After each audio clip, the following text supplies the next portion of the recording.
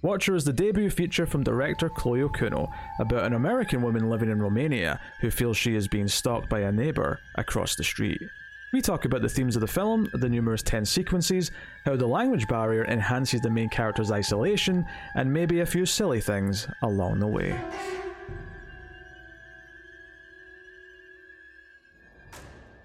Welcome everyone to Screams After Midnight. I am Peter, and joining me as always is Tim. I've got a feeling I'm being watched right now. Hell yeah. Super funny. Yes, this is a horror movie podcast. We get together and we talk about a movie. It's that simple. It's October. We're trying to do as many episodes as we can, which I think is working out to about 2 a week. Which versus 2 a month is quite a big increase, you know. So there you go. Yeah. So yes, welcome. We're going to be talking about Watcher today, which is a movie that kind of I don't know if it's a Shudder exclusive, but it sort of went straight to Shudder.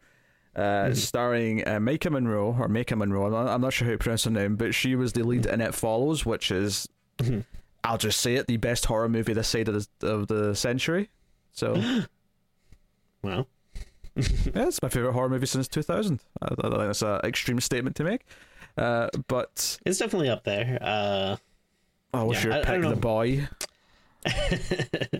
I don't know. I'd have to sit down and really think about it. I don't want to jump to conclusions, but I'm pretty sure it'd be up there for me. I'm pretty sure both Lep and the Hood movies were both after 2000. They probably count for you as well. Yeah. See, I knew it. So she's the main recognizable face here. There is actually another recognizable actor as well in kind of a mysterious role. So I'm going to save talking about them until spoilers. We will start spoiler free as we always do. The premise of the film is that Maika Monroe plays this character named Julia, who moves with her husband to Romania, where his family's from, because he's got a job promotion. So she's kind of, it's kind of like it reminded me a little bit of the American version of The Grudge, where Sarah Michelle Gellar, who by the way was in the hit television show Buffy the Vampire Slayer, you remember, which featured a lot of different things. Why? A Watcher. Oh yeah, very good. Is this guy on the Watchers Council? Do you think? Do you think he's got? He's got to be all the paperwork. Yeah, okay. He sucks, so he definitely has to be. He wasn't wearing enough tweed. All the Watchers on Buffy wear tweed. That's fair. Yeah, that's the thing. But so she's kind of this like fish out of water, where she's feeling very lonely because she doesn't speak the language, and she's constantly feeling alienated by their surroundings because her husband can speak the language. Her husband's fluent and is constantly getting into conversations with people in front of her because the people either prefer to speak in Romanian or can't speak English, and she's constantly feeling kind of alone even though she's surrounded by people. And so that's kind of one of the big themes of the movie.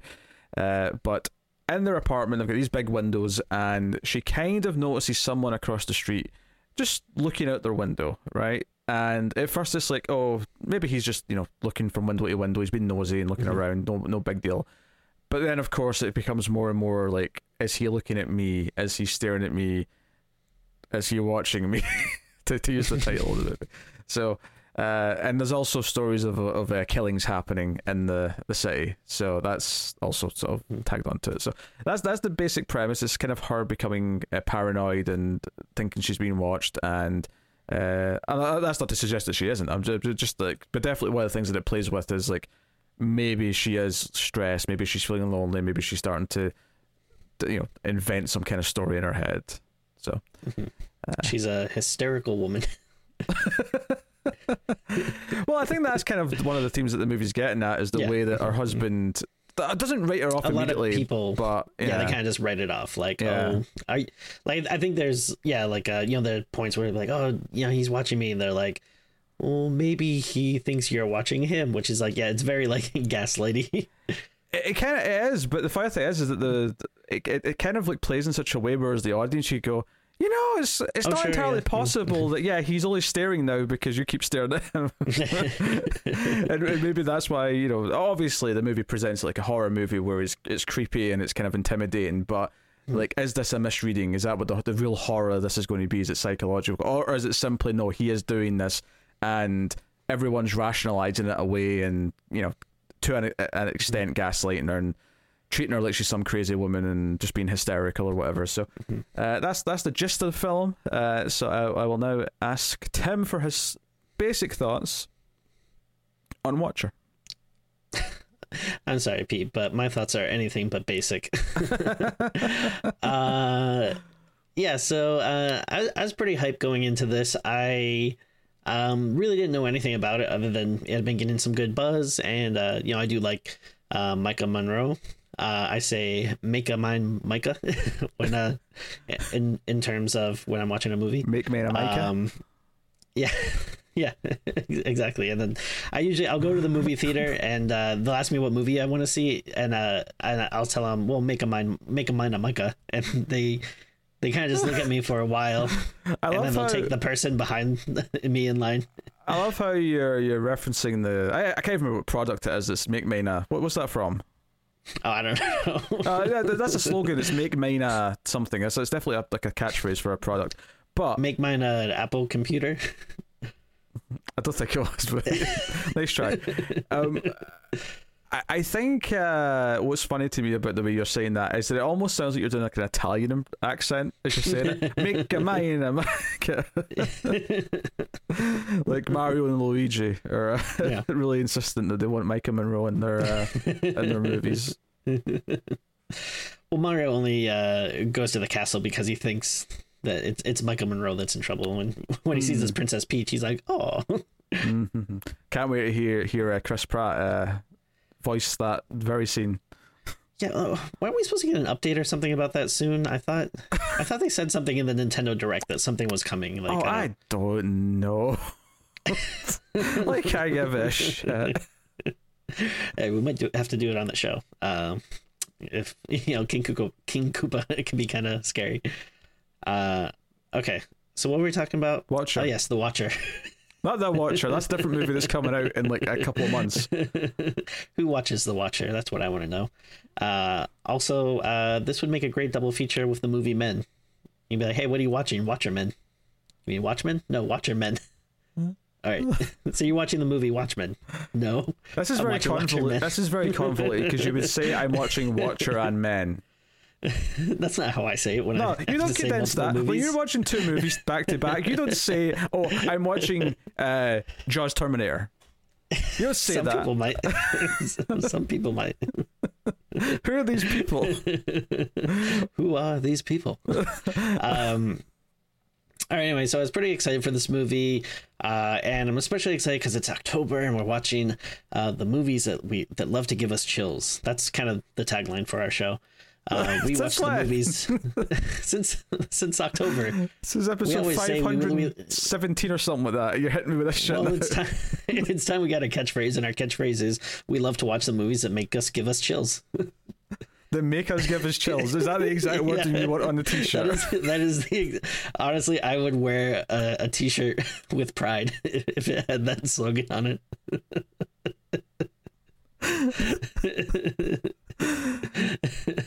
All right, what's your thoughts on the movie, Tim? So as I was watching it, as I was watching, I was like, okay, I'm seeing some characters, I'm seeing some story unfold, and yes, that's how movies typically work. Yes. So I gotta say, I thought it was okay. I don't know. I feel like I think a lot of people, or at least like from what I've seen, the chatter online, I think a lot of people quite like this and are pretty happy with it. So I don't know if I'm gonna maybe get some shit for not being like totally in love with it, but I thought it was just okay.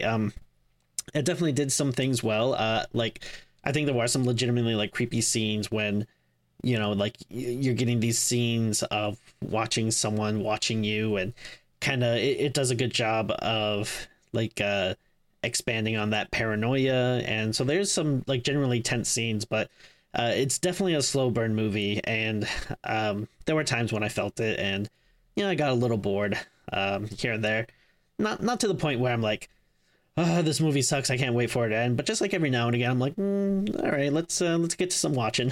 Give me something that's gonna make me give me the chills. as I always say when I'm watching these movies. As you always say, as you, it's not like you just made that up 5 minutes ago for the first time ever in your life. But yeah, no, I mean, I guess I'm a little bit in the middle. I don't think it was bad. I thought, the actors gave pretty good performances. If not the characters, I thought were a little bland. Like the guy that plays the Watcher, I thought was great. He was, very legitimately creepy, and I like the ending of the movie. I thought was pretty good, and had some good stuff happen that we'll talk about in spoilers. And there was some good legitimately weird or creepy tense scenes, but there's just some stuff in between where I got a little bored, and I don't know, the characters weren't like super exciting, but I don't know. I don't want to be too harsh because again, I still think it was an enjoyable movie, so it's kind of where I land. Okay. You can go now. I think this is a promising director from this movie. There's a lot of really well handled moments where someone's behind her, or she's looking over her shoulder, or there's just the slow turn or something. Like, there's a lot of good little directorial moments in this. I think generally speaking, it's a pretty decent movie. That's this, the way I'd sort of describe it is that I don't think it ever quite finds a spark that it goes into great territory. It never quite gets there for me. I think because despite as well directed as some of the moments are, some of the set piece moments, maybe it is that I just never quite get into the characters to the extent that I should for a movie of this type. Maybe it's because despite the fact that they did their best for it to feel different and not feel bogged down by it, we're still kind of doing the trope of the husband doesn't believe that something's going on. Usually it's supernatural stuff. In this case it's not, and I get that that's kind of the point of the movie, is that she's not being believed, and that's kind of what it wants to play with. But it is also a tired horror movie trope that I'm very tired of, and I would say that here it does okay with it. I wasn't finding myself getting too grumpy with it, because it kind of it didn't go through the usual things where he instantly starts saying, "Oh, you're imagining things," or that. He takes it seriously up until it's she's acting kind of too extreme for it, and then it kind of becomes something else, and then it becomes more like gaslighting or sort of writing it off or whatever. But so no, I'd say I guess I'm kind of similar, and I'd say I'm pretty positive overall. I don't know if it's left me thinking that I'll watch it again per se, though. Sure. But I do think there's some good moments. I do agree with the actor who plays the Watcher, the titular Watcher. And who watches the Watcher? Well, that's easy. Micah Monroe's watching the Watcher, watching her. That's true. And she's watching him. And it's a snake. It just goes infinitely. A lot of watching. Back and forth. It's just that watching. So, So I think it's very watchable. It's a solid. As far as straight to streaming movies go, this is a very solid movie. Yeah. Yeah, I mean, very fair point. If you put in the pantheon of, I love Shudder, but I mean, come on, a lot of the Shudder originals are not always the best. What's that movie called? Open House? The Netflix one. Oh, about the open house. Yeah. Yes, yeah. Compared to that, this looks like Citizen Kane compared to that damn thing. For sure. This actually feels like there's a strong directorial style. It feels like someone's really trying to say something with the scares, and sort of, if nothing else, share the experience that the main character is going through of feeling alienated and isolated and alone, both through the being watched, but also the having no one to turn to. Because the whole point of this is that, it's trying to get across that feeling turned up to 11, that when a woman does feel in danger, she might not feel she has anyone she can turn to. Either because they won't take her seriously, or because they'll ignore her, or for whatever reason, right? And especially being in, it's just compounded by, being in a strange foreign land. Well, I shouldn't say strange. I mean, just, unfamiliar to her, where, if you don't speak the language, that's just an extra layer of kind of helplessness that you have. Yeah, there's multiple scenes where someone gets mad at her and yells at her in Romanian, and she just kind of has to say, sorry, don't speak Romanian, and just walks away slowly. So there's this constant thing, and obviously the movie doesn't translate the Romanian for you because it wants you to feel like her. It wants you to be in the dark with her and learn things the way she does. Well, joke's on the movie, because I speak perfect Romanian. Oh, do you now, Tim? Yeah. Or should I say yeah? Would you care to, I don't know, why don't you read us some famous movie quotes, but in Romanian? Why don't you give us the Romanian of, let's say, frankly, my dear, I don't give a damn. Why don't you give us that in Romanian? No. No, I will not. Well played. Well played. I guess it'll remain a mystery if Tim can actually speak Romanian or not. There'll be we'll set a large Patreon tier where I'll speak it to you. I'll call you up and tell you some stuff. Is your plan that it'll take so long that you've got time to learn Romanian between now and then? Maybe. Can't read comic books anymore. You have to read how to learn Romanian every night for the next couple of years. Yeah. Oh dear. Yeah. So I think it's a solid enough movie. It's kind of frustrating in a weird way because I think there's moments of greatness and there's like a lot of things I like about it. Obviously, it's hard not to think a little bit about Rear Window at times because of all the watching, across apartments. Yeah. I mean, I've never actually seen Rear Window, but I mean, like, obviously, I know a lot, like, through pop culture, obviously, but I mean, even without having seen the movie, I did still kind of get like Hitchcock vibes from this. Yeah, which in a way could be a compliment to the director. Like, hey, I was feeling some Hitchcock stuff in this. Herzcock. That wasn't making fun of Hitchcock. That was Herzog, Werner Herzog. Yeah, it was close enough. It turned into Herzcock. Yeah. That was like the last one we recorded, Tim. How bad is your memory? I mean, it was still funny. Who cares? Everyone's laughing. Everyone that's listening laughed a lot. Still laughing.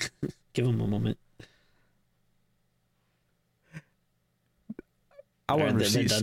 I want receipts for this laughter. Have you ever seen that clip of The Big Bang Theory where they've taken away the canned laughter? There's all these awkward pauses after everything. Oh, I mean, as soon as you said, "Have you seen that clip of The Big Bang Theory?" I was going to stop you and say, "No, I have not." But actually, I think I have seen that, and yeah, it is unsettling. Yes, it's very weird. Yes, it'd be really odd if we suddenly started like leaving these pauses after every time you think you're funny for the audience to laugh. I just worry about the safety of some of our listeners. They could be operating heavy machinery, and then they laugh so hard that they drop a bunch of steel beams on a little kid or something. Oh yeah. I'm sure we're very popular in the work site where they're working forklifts and cranes and bulldozers. Because I'm pretty sure that everything going on there is so noisy that you would even be able to hear us through your earphones. Well, I mean, nowadays people have implants and stuff that they can just pipe podcasts right into your brain. I didn't realize we were in a cyberpunk future already that Tim seems to think we're in. Well, some parts of America. You know what I thought would be funny is, like a lot of times, like in America, like they'll have a movie that's set in like Savannah, Georgia, but then like they actually filmed it in like Romania or something because they get a tax break or whatever. I thought it'd be funny if this movie, even though it takes place in Romania, was actually like filmed in like Tucson, Arizona or something. I have no idea. She does go into like a fancy museum looking place at one point, and I assume that seems like they had to go somewhere for that. But oh yeah, I think that was actually the Romanian Museum of Agriculture, if I remember correctly. That's I know a lot about museums. Apparently. So this is where we learn Tim's got a lot of tricks up his sleeve, speaking Romanian, in-depth knowledge of museums. That's right, mon ami. Can sense from the future that the audience is laughing when they're listening to the podcast. Oh, absolutely. Everyone is like so damn excited that Wolverine is going to be in Deadpool 3. And I know for a fact that you leapt out of your chair when you heard that news, but don't you think it would have been even cooler if they said that Gambit was gonna be in Deadpool 3. Would you have done like a cartoon thing where like your eyes like bulge out of your head and like you fall backwards in your chair?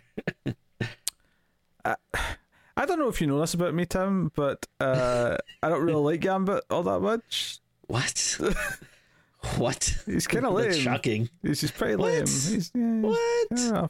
Yeah. Oh, I just assumed by your, general kind of look that, that you were a fan. I don't know what that means. You look like Gambit is all I'm saying. How do I look at Gambit? Gambit's got this.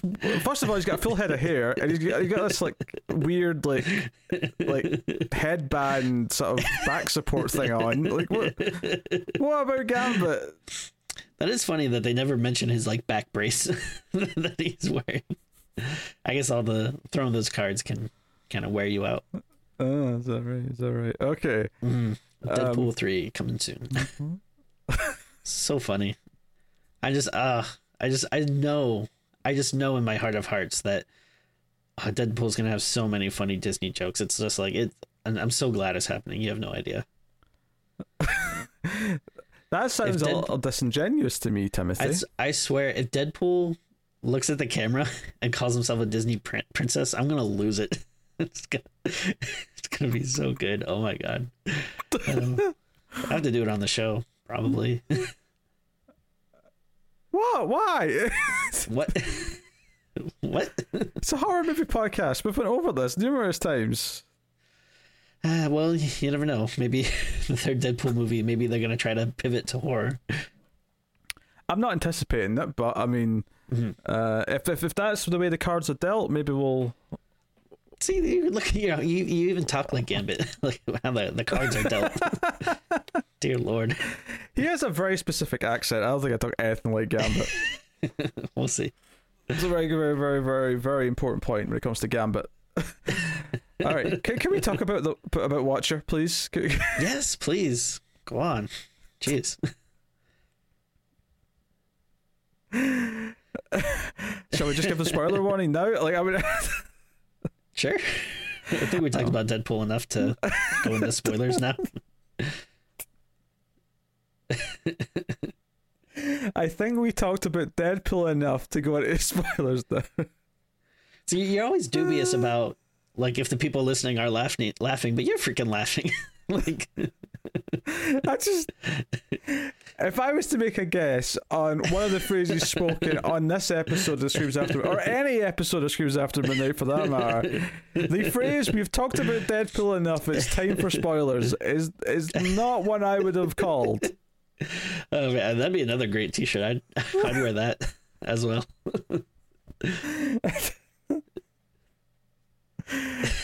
All right, let's talk in depth about Watcher then. Spoilers ahead for everyone who is concerned. All right. So, I mean, I like the opening titles. It did this thing where when they finally get to their apartment, there's a scene in the taxi that kind of sets up the language barriers and stuff. But when they get to the apartment, they start like getting frisky on the couch because they're finally settling in after the plane ride and everything.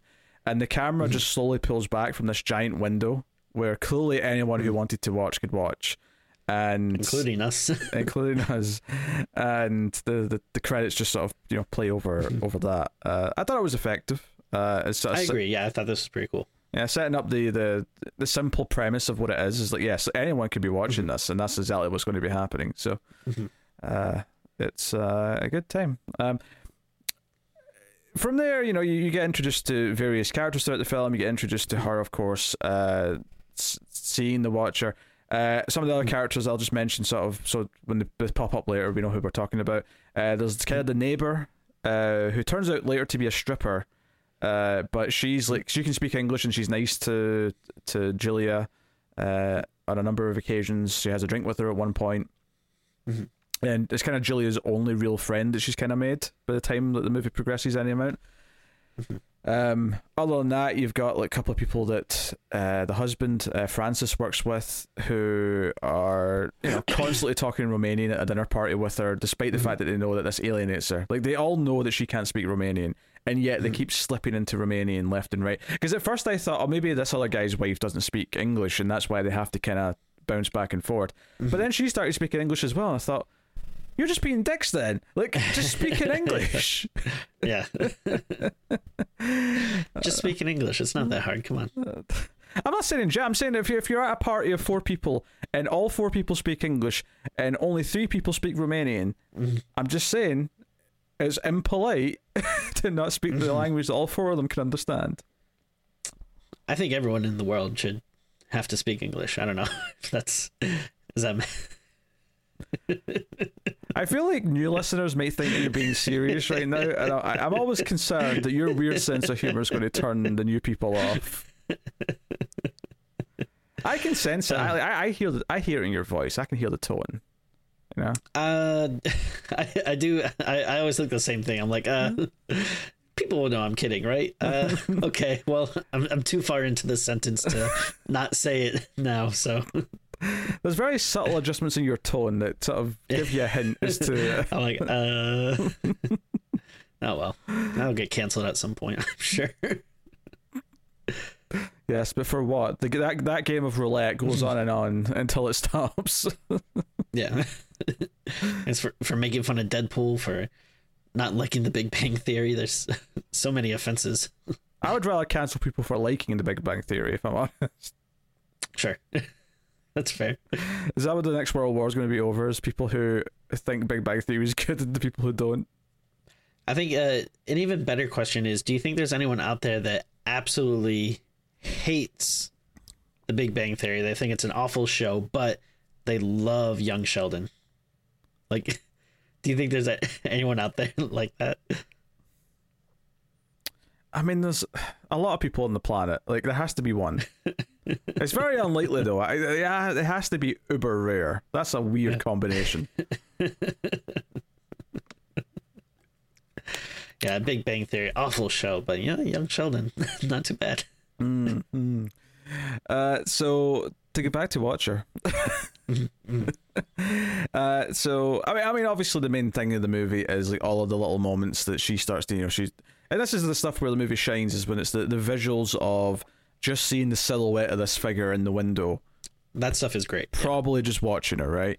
And that happens a few times. She's starting to get really worried that she is being watched, and eventually she works up the courage to he's just looking around. He's not looking directly at me. So she holds up her hand as if she's waving, and she's relieved when nothing happens. But then when she turns away for a second, you just see the hand in the background go up.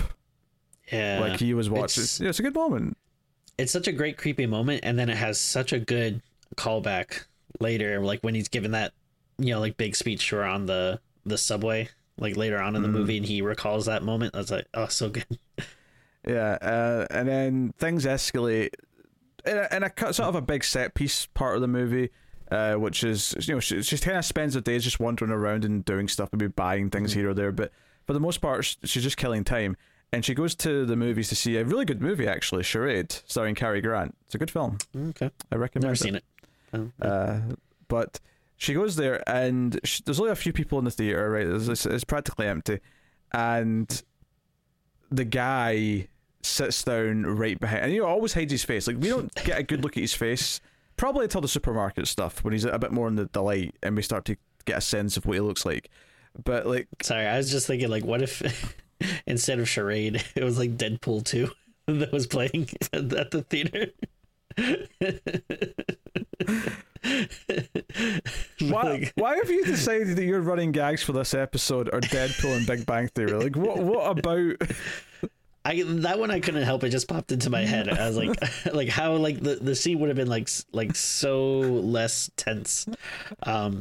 But yeah, no, I love how he is like portrayed through, I don't know what, like 3/4 of the movie or whatever, where he's just like always in silhouette, like you can never see him, or a focus, like, or something. Yeah. He's always obscured in some way. Yeah, it's always it's great. It's like just a very nice little bit of filmmaking where it just makes it like extra creepy and weird that this person's watching, but you can never really know who he is. And this scene is very notable in how it's presented, because like when he sits down behind her, the shot is looking at her dead on, so we get the sense of like the shoulders behind her because he's a bit bigger or whatever maybe in the shot, but she's just kind of like ultra aware that this guy has chosen to sit right behind her even though the room is empty.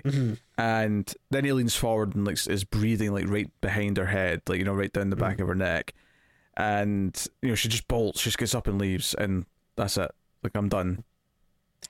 At any point while you're watching the movie, did it ever kind of remind you of It Follows a little bit? Like, just the idea of, kind of having like this one person, like obviously the story and stuff is, very different, but I don't know, maybe because it's Michael Monroe, like, yeah, I don't think I did. What I mostly know her from, but yeah, I don't think I did, and I think you could make some sort of base comparisons to someone's watching, but I think the simple difference of him standing back and watching and not moving versus in It Follows, where the person who shows up is always walking, it's always this constant like unstoppable force that's just coming. Whereas this is someone who's like presumably playing mind games and wants to scare her and wants to like draw it out and whatever. Because she goes straight to the supermarket, and he comes in there, so we get like a kind of a game of cat and mouse where she realizes that it's him and that he's watching her, and she starts to sort of like walking past the aisles and sort of watching that he's doing the same thing at the other end. Just a nice little game, and to the point where she eventually sort of backs away and like smashes a bottle by accident and just runs into the staff only area in fear to hide. And he ends up like watching her through the little window in the door. He just sort of stands there and looks at her. But there's a lot of stuff where it's like when he steps out at the end of the aisle in the supermarket, where he just sort of slowly turns, almost like he's a robot or something. Like the way he just slowly turns and looks at her. I think at this point we'll talk about the fact that it's Bern Garmam who's playing this character, who I've seen in a number of things. I think he first got kind of well known, at least in the UK, for Torchwood. And then he's been in Dark Knight Rises, he's been in Pacific Rim, he was in a season of The Expanse, so he's kind of popped up a lot in various things. And he's got a very specific face. He's got a very specific bone structure that makes his face stick out, I think. Oh, absolutely. And I don't know if this is like a little insulting, but he's just like so perfect for this role. Like, talk about like the kind of people that you don't want watching you. Like, you look at his face, like, especially when he's just like being like dead serious and just staring at you. It's like, oh, that is not a face I want watching me. I think you say that as if there's a single moment in this entire movie where he's not being dead serious. That's sure, yeah. He's always got a very, even when he's talking to her for that one scene where he kind of has a conversation. Because he doesn't even speak, because eventually when he calls the police on, because she calls the police on him, and the husband and the cop go over to talk to him. We don't see that, right? Because he doesn't see that. And when he comes back, he's ready to brush it off, and he's even the one that says like, "Hey, maybe the reason why he was watching you," because they go to the supermarket to watch the security camera footage, and he says, "Yeah, he could be staring at you in a creepy way, or maybe he's just staring at you because you're staring at him," because that's what it kind of looks like on the tape. And it's like, oh, okay, right, so you're playing with this. But eventually, because she goes over and has it's the neighbor friend that she's made, her ex-boyfriend, she sort of runs into him in the hall, and it's at this point the neighbor's kind of disappeared, and obviously we suspect foul play. But she asks for his help because he's a big dude. He says, "Hey, can you come over and like knock on this guy's door so I can get a good look at him when the door opens?" And no one answers at first, but then it's this old man, and it turns out later that this is actually Bern Garmam, the Watcher's father, who he looks after. So it kind of looks like, oh, he's this guy who takes care of his old father. He watches him. He watches him. He watches after him. Yes. Yeah. But he actually brings the same cop back to their place, and the cop's like, "Hey, he's putting a complaint about you, and I remembered you putting in a complaint about him. This is clearly some misunderstanding, so let's shake hands." And in fact, I love this moment because like he puts out his hand, and like it really just lingers. The shot just lingers on his hand as she's cool looking at it, going, "I don't want to touch his hand. I don't want to touch him." Not because she's being like a stupid kid who's like, "Ew, I'm not touching." Like, no, like this is the guy that she suspects is watching her and following her, because he's intending on either killing her or possibly sexually assaulting her. You know, whatever he's going to end up doing. This is like really tense, and obviously nothing's going to happen in this scene because the policeman's standing right there, the husband's standing right there, but it's this forced, like, no, accept that there's nothing happening here, and she has to sort of go through with it. But yeah, the handshake is like cringe. This is one of the better moments of the whole movie, I think.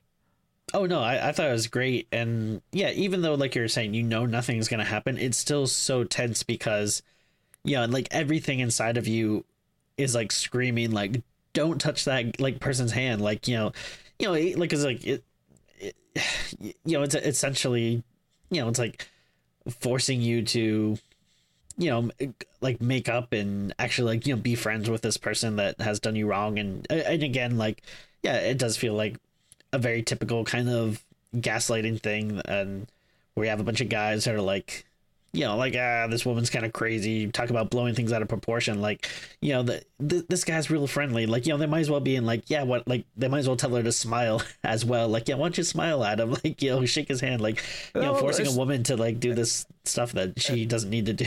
It's funny you say that, because at the start of the movie, it's played off as like it's just a silly line that's kind of cutesy, but there's a moment where you know, like the landlady said, you know, does she like it here, or why doesn't she like it?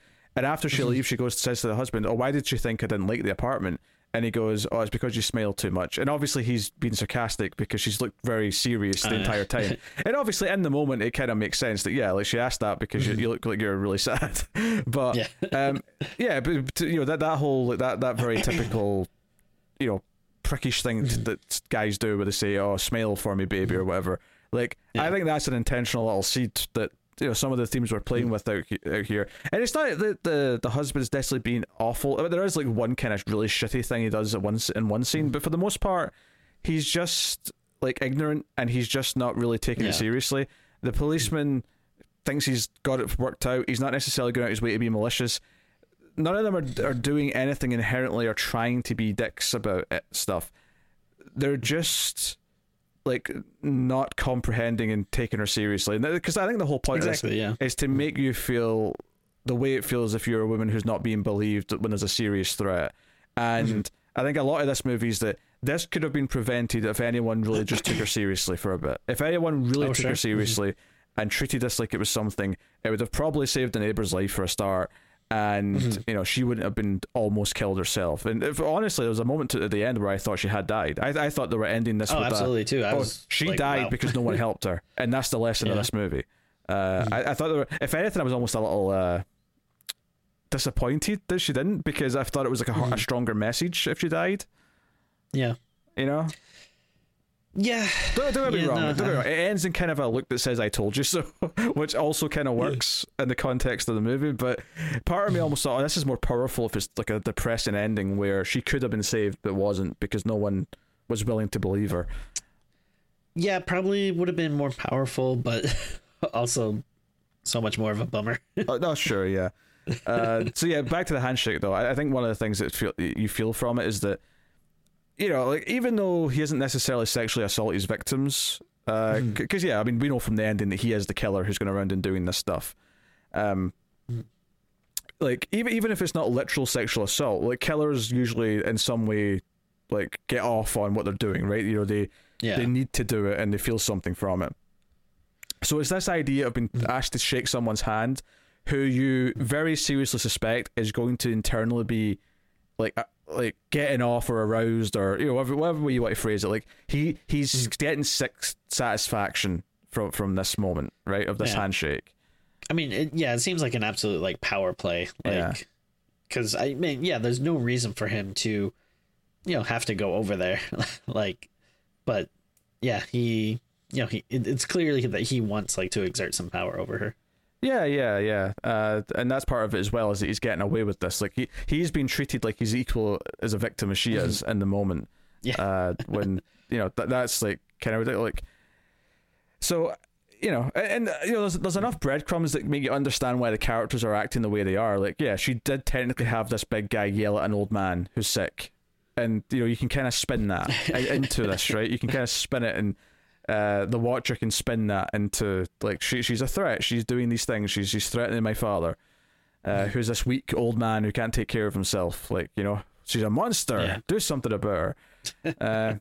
So, you know, the themes are there. The themes are clear, and you know, it's all good stuff. You know, she ends up following him at one point, which kind of backs up. In fact, I think that's before the policeman scene. Like, because it kind of lends more credence to what he's saying, is that she's kind of following him, because she sees him in the street and she follows him when he has lunch, and then follows him to where he works, which turns out to be the strip club that the neighbor works at. But there's a great moment where he catches her watching and like just sort of slowly turns and looks at her, and it's like, oh, so now he has this justifiable, like, oh, she followed me to work. Like, it's like, yeah, that sounds bad. It does sound bad, and you know, like, there's other people who'll admit that she was there. So obviously we know why she's doing it. She feels scared, she feels threatened, she's trying to figure out who he is. But you know, it's a big thing. Yeah, he even like frames someone else for some of the other murders. Like, there's like a suspect on TV that's mentioned.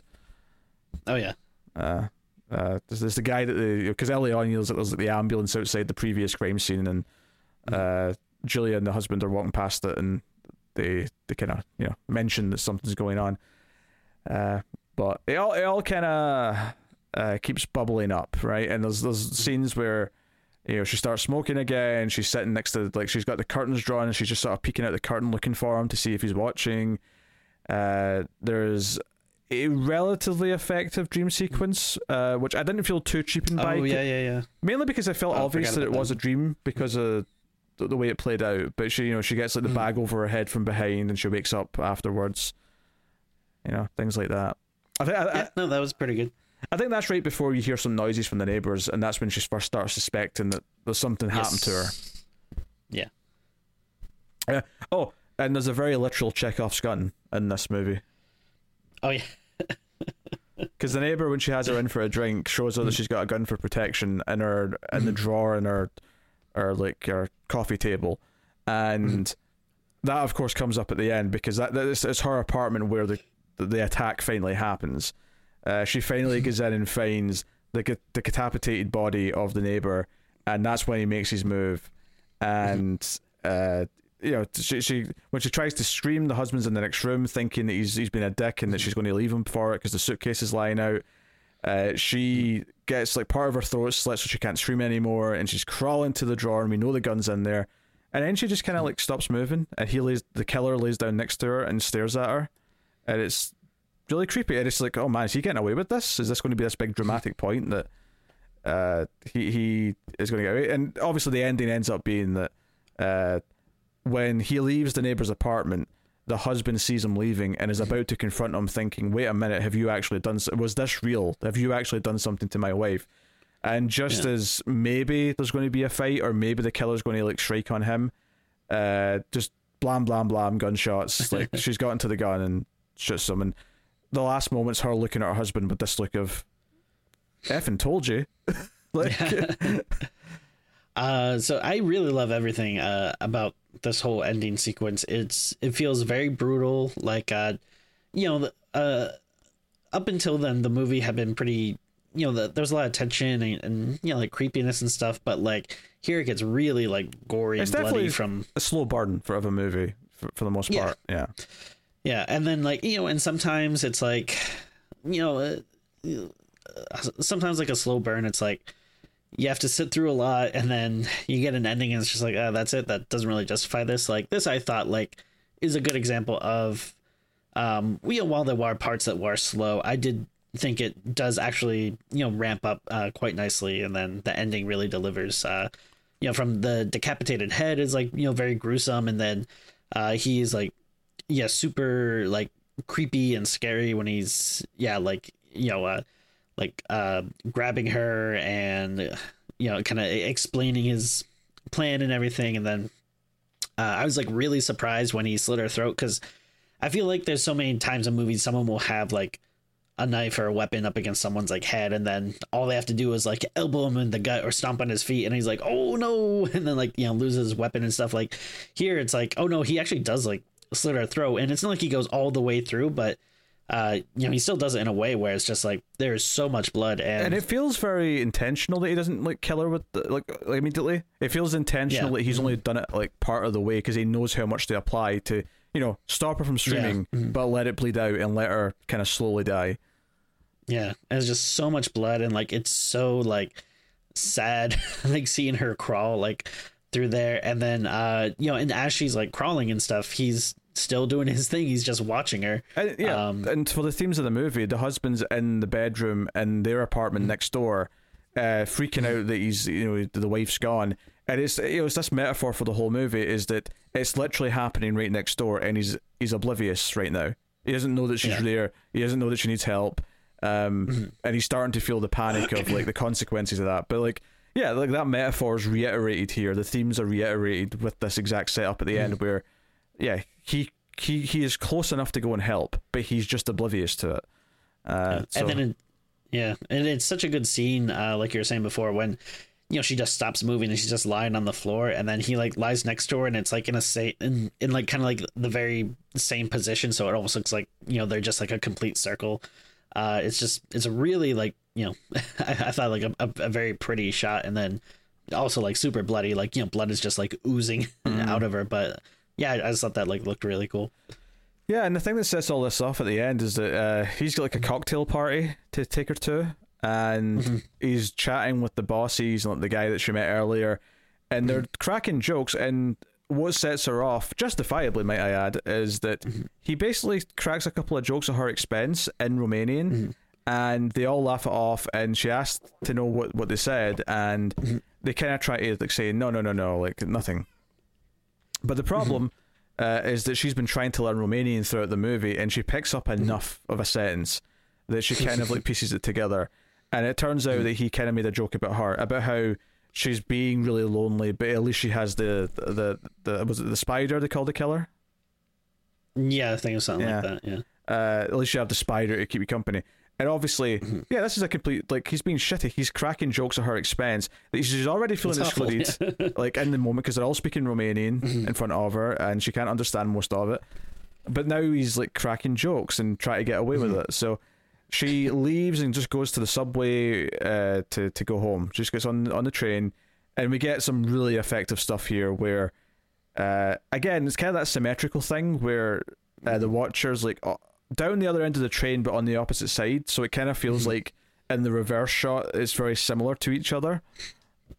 But yeah, when the train like cuts power for a minute, and he just sort of slowly walks down, you hear the footsteps coming in until he's behind her, and then they sit down, and he acts very civil and talks about like the misunderstanding, as it were, and talks about I usually just go to the window, and I spend so much time looking after my father. I just look at people living their lives, and then this one day, this young beautiful woman like noticed me and waved at me, and I felt seen. And he's sort of like telling this tale, and it's like, But as he's saying this though, she's looking at the bag that he's got. He's got like a plastic bag. And it's kind of like the more she looks at it and the more we look at it, it's starting to look like there's a human head in there. You just sort of make out the nose and like parts of it. And he says he wants an apology because he's deserving of one, apparently. But yeah, this is all just sort of pushing her to the edge. And then this leads us into the final part where she ends up going to the neighbor's apartment. And this was just such a great scene. Like the actor just really nailed it. Like he's so like creepy, and then just like as he's telling the story, it just feels like so off and unnerving, and really again you're just like screaming, because you just want like her to be as far away from this guy as possible. And it's like I mean, I don't think at any point in the movie you didn't think that, it was a misunderstanding or he was a creep or anything, but it's like, this just really nails like, or really like hammers home just like, just how like evil and like creepy he is. And the it's fact very that effective. And he's definitely enjoying this scene. He's enjoying being able to like spin this tale and have complete power over without ever actually saying it, and then obviously he gets to act out later when he actually does attack her and grabs her and knocks her out and whatever. It's all about exerting his power. So there's so much of that kind of throughout, and because that's the thing is, when you think about how much screen time he actually has as an actor, it's not that much really, because so much of it's her thinking she's being watched and thinking she's being seen. But you see the odd silhouette or something, but it's not until the supermarket scene where you start to really get a proper look at him. Yeah. And then at that point, he's in a few key scenes, but he tends to walk in at the end of a scene and just look at her, as opposed to having a lot throughout a scene or anything like that. Yeah, and I think that absence of him until he appears makes him kind of scarier, I guess, or more of a presence when he does pop up. Yeah, and then and again, like you were saying with the bag that he's carrying, like it does such a good job of it's just a very plain bag, but the way it's focusing on it, and as he's going in more and more into his story, it's like you're saying, you start to think all right, what's in that bag? Is it body parts or and then I guess the whole movie just kind of does a good job of it, where they show you something that could be one thing, but then the more you look at it, it's when you first see a silhouette in the window, it's okay, he could just be a guy just looking out his window, or he could be a guy who's watching me and is very sinister. I think it does a good job of kind of showing these everyday things that could potentially be really creepy. Yeah, and that's another little seed that's at the start, because at the start of the movie, when they're in the taxi cab and he's talking to the taxi driver in Romanian, he says something about her, and it turns out he said that she was beautiful, and that kind of sets up this theme that kind of comes up again a couple of times in the movie. It's are you sure he's just not some guy with a crush on you who's looking at you sometimes at the window? And that's all it is. Yeah. A couple of people say that, so I think that's again tying into this, not only the gaslighting and not taken seriously, but specifically this idea, it's just someone who's got a crush or affectionate, it's harmless kind of thing. You should be flattered. It's nice. And a great little moment actually is after you think she's dead, where he's laying on the floor next to her. He gets back up, he's wiping blood off his hands and his knife, and he looks over, and there's a young girl, maybe a teenager, watching from across the street in a window. Right, yeah. And I thought this was actually a really great touch, especially with the ending. I guess this is actually maybe the reason why her getting up and shooting him does work as the ending. Aside from the told you so kind of moment of it, is this idea that this would have been his next victim. He would have had to have started going after her because she saw him. That's true. And maybe in the moment, because he says that to her at one point, then he says something like, what if you'd seen me doing what I do, or something. He says something like that. So maybe he actually is infatuated with this young woman now, or this young girl, because she's caught him in the act. So now he's going to be fixated on her. So it's this idea that the only way you save the next woman from going through the same thing is fighting back, kind of thing. So I think, obviously that's an ideal scenario, and that doesn't necessarily mean that you always can, but I think the end of this film, what's meant to feel good about it, other than she gets to tell her husband, I told you so, is that she was able to save the next victim from going through the same thing that she did. She was able to, like past victims of abuse or attack, or people who have been attacked or whatever, if you can maybe use that experience to help the next person from going through the same thing, you should. And I think that's what this ending kind of represents. Yeah, that's a good point.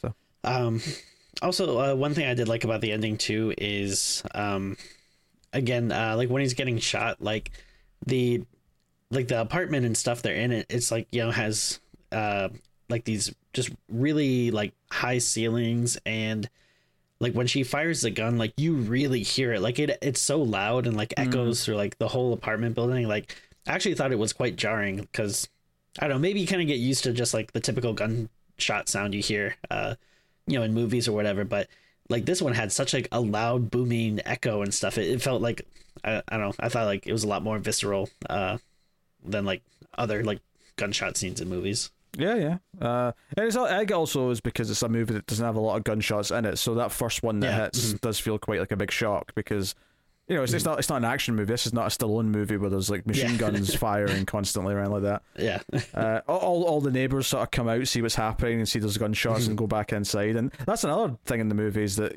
when she is freaking out about the neighbor being missing, and she asks the landlady to go in and check, and all the other neighbors that are near are all oh, why have we been woken up? What's all this banging on the door kind of thing? Again, it kind of feels like they're all just annoyed that she's making a fuss that this is seen as making trouble, rather than being concerned that maybe something is wrong, maybe there's a reason to be concerned about this missing person. And then we find out later when he's like telling her that he actually was in the apartment when they had to bust in, like he was hiding in the closet. Oh, that's right. Yeah. So no, it's a lot of there's a lot of great moments in this, and I really like the themes that it's playing with. And I do think Maika Monroe is a solid lead actress. I don't think she's wise. It Follows is so great, but I think she does really well in the role. She fits for sure. it. And I think she fits this year as well. I don't know if it's just a case of having maybe a bit of a tighter script just to make it a bit more streamlined, or maybe just, I don't know, something else just to give it that extra spark that I just think it's missing. And at times I felt like I was appreciating it in a very clinical way, where I'm like, I see this working and I appreciate that because my analytical film brain is saying, yeah, this is good. But I wasn't necessarily feeling it all the time. Sometimes I was appreciating it from a distance rather than actually kind of like watching through a window. but I wasn't necessarily feeling the feeling it in my gut as I was watching it all the time. And I think that's why it doesn't feel like a complete home run or a success. I do think it shows a lot of potential in the director, though. And this is her first for sure. feature length film. She's done some shorts. She's done like a short in one of the VHS movies, and a few other short films. She's working on a movie called The Dating Game, starring Anna Kendrick right now, according to IMDb. Not a horror movie, but she's going up in the world clearly, which is cool. It's funny.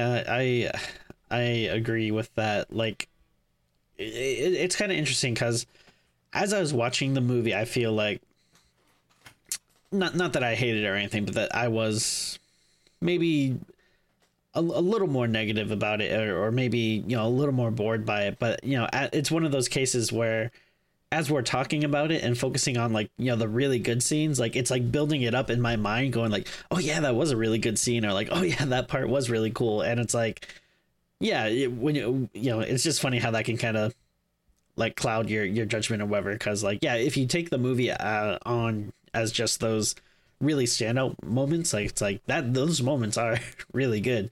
But like you're kind of saying, like as a whole though, it's not as as smooth a watch as some of those standout scenes.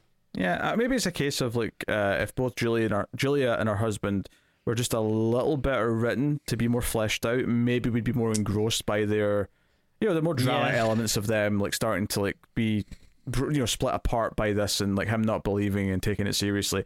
I would say that maybe some of those scenes feel like it's going through the motions of this is just naturally what has to happen because it's the point of the story, rather than feeling the gut wrench in the moment. Because it kind of works when he like says the joke in Romanian and she realizes that moment on its own works quite well. And I think if maybe more of the scenes had like kind of a gut punch that you felt for her when he wasn't taking her seriously, I think those scenes might have been elevated from that, and as a result the whole movie would be elevated.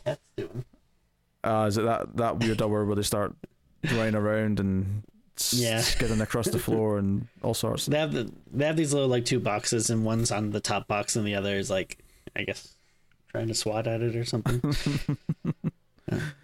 Very good. But yeah, so I do think there was improvements to be made, particularly maybe in the characters and the drama, just to like elevate the rest of it. But I do think the creepy moments are pretty effective and do a good job, and even them on their own build a lot to the themes that the films try to play with. I do think it does get across quite well, which is cool. So I agree. All right, well, in that case, Tim, what are you rating Watcher? I think as I was like coming in, I think I was more like in a maybe like a 6.5 kind of range, but again, as we're talking about it and I'm thinking more about the parts that I like, it does elevate it a bit in my mind. So I think I'll give it a little bump and give it a 7. Again, definitely a slow burn movie, which is not a bad thing, but there were times where I felt it probably a little more than I should have, but it definitely has enough like standout moments that I think makes it worth a watch. And the the stuff that stands out, I guess, is elevates it more than, I guess, kind of deflates it for me. But yeah, definitely not a bad outing. And like you're saying, like yeah, I would be interested to see what this director does next. So yeah, not a bad movie at all. Yeah, Chloe Okuno is the director in question. I don't think we've said her name yet, so worth mentioning. Yeah, and she did actually adapt the story because it was well, she wrote a draft of the screenplay, by the sounds of it. The kind of worded weird. Yeah, she's got a credit that says written for the screen by, and it says Zach Ford, and it says for him based on a screenplay by. So yeah, that's a bit of weird wording. So but I do think the directorial side is stronger than perhaps the writing is. Not that the writing's terrible. The writing's actually got a lot of good things in it. It's just that there's some elements that I think could be better. I think you brought up a good point when you said it like is kind of clinical. Like I can see that. Yeah, so I think I'll agree with the 7. I think it's good, and I think there's a lot of good things in it. I think there's some elements that aren't as good as the others, which stop it from kind of going beyond and above. And because of that, I did always have this kind of nagging feeling of it. I don't quite feel it in my gut like I'm supposed to, but I appreciate everything I'm seeing by and large. So there's a little bit of a disconnect there, but otherwise it is quite good. It is interesting though, because I won't say what it was, but I watched another horror film earlier today that I'll talk about in the next Even More Streams, which is one of the bonuses you can get over at patreon.com/MailPlusTV. It's a monthly show where we talk about all the horror films that we've been watching that we didn't do reviews for. But I think it's interesting that there was a few similar themes in that, and I think that was maybe a little better than this was, but still with some mixed elements. So it was an interesting pair to have back to back by accident. But yes, so yeah. But there you go. That is Watcher, and I have no idea. Well, I have a vague idea, but I don't know exactly when this is coming in the month of October and what came before and what's coming after. So I can't really tease what the next one is. But I will say yes, monthly, Even More Streams at the $5 tier over in patreon.com/MailFuzzTV. There's also a bonus episode that you get as well at the $3 tier. So if you at the $5 tier, you get both. The bonus episode, of course, just been another movie review every month. So that's 2 stream-specific things plus early access you get. And of course, you get all those perks for the Atomic Cinema Experiment or sci-fi podcast that I do with Tara. And and there's a new show starting soon, The Collector's Cut, coming with me and David. Look out for that. Lots of things happening. So go and support us on Patreon if you want to, or you can hit the super thanks button below the video on YouTube, or of course you can support everything for free by liking, subscribing, dinging the bell, commenting, sharing us out, get us on Twitter at Streams Midnight, share the episodes out when we tweet things, or encourage your friends, whatever it may be. Sneak into their iPhones and just go to that podcast app and subscribe. Give us a shout out on your much more successful podcast. Oh yes, please. If you happen to be listening. So do a little dance on your TikToks and have us playing in the background or whatever. I don't know. Yes, all these things. Do any and all those things. All of it's wonderful. But thank you very much for joining us. We do always appreciate it. And then this was we did some sequels this month. We got 1 or 2 heavy hitters, 1 or 2 new releases. This was kind of a smaller kind of like, okay, this is just an interesting pick because it's like we've heard some buzz, but it's not as big a name as some of the other ones. Don't worry, all the big names that came out recently are coming, and if not soon, then within the next few months when they hit VOD.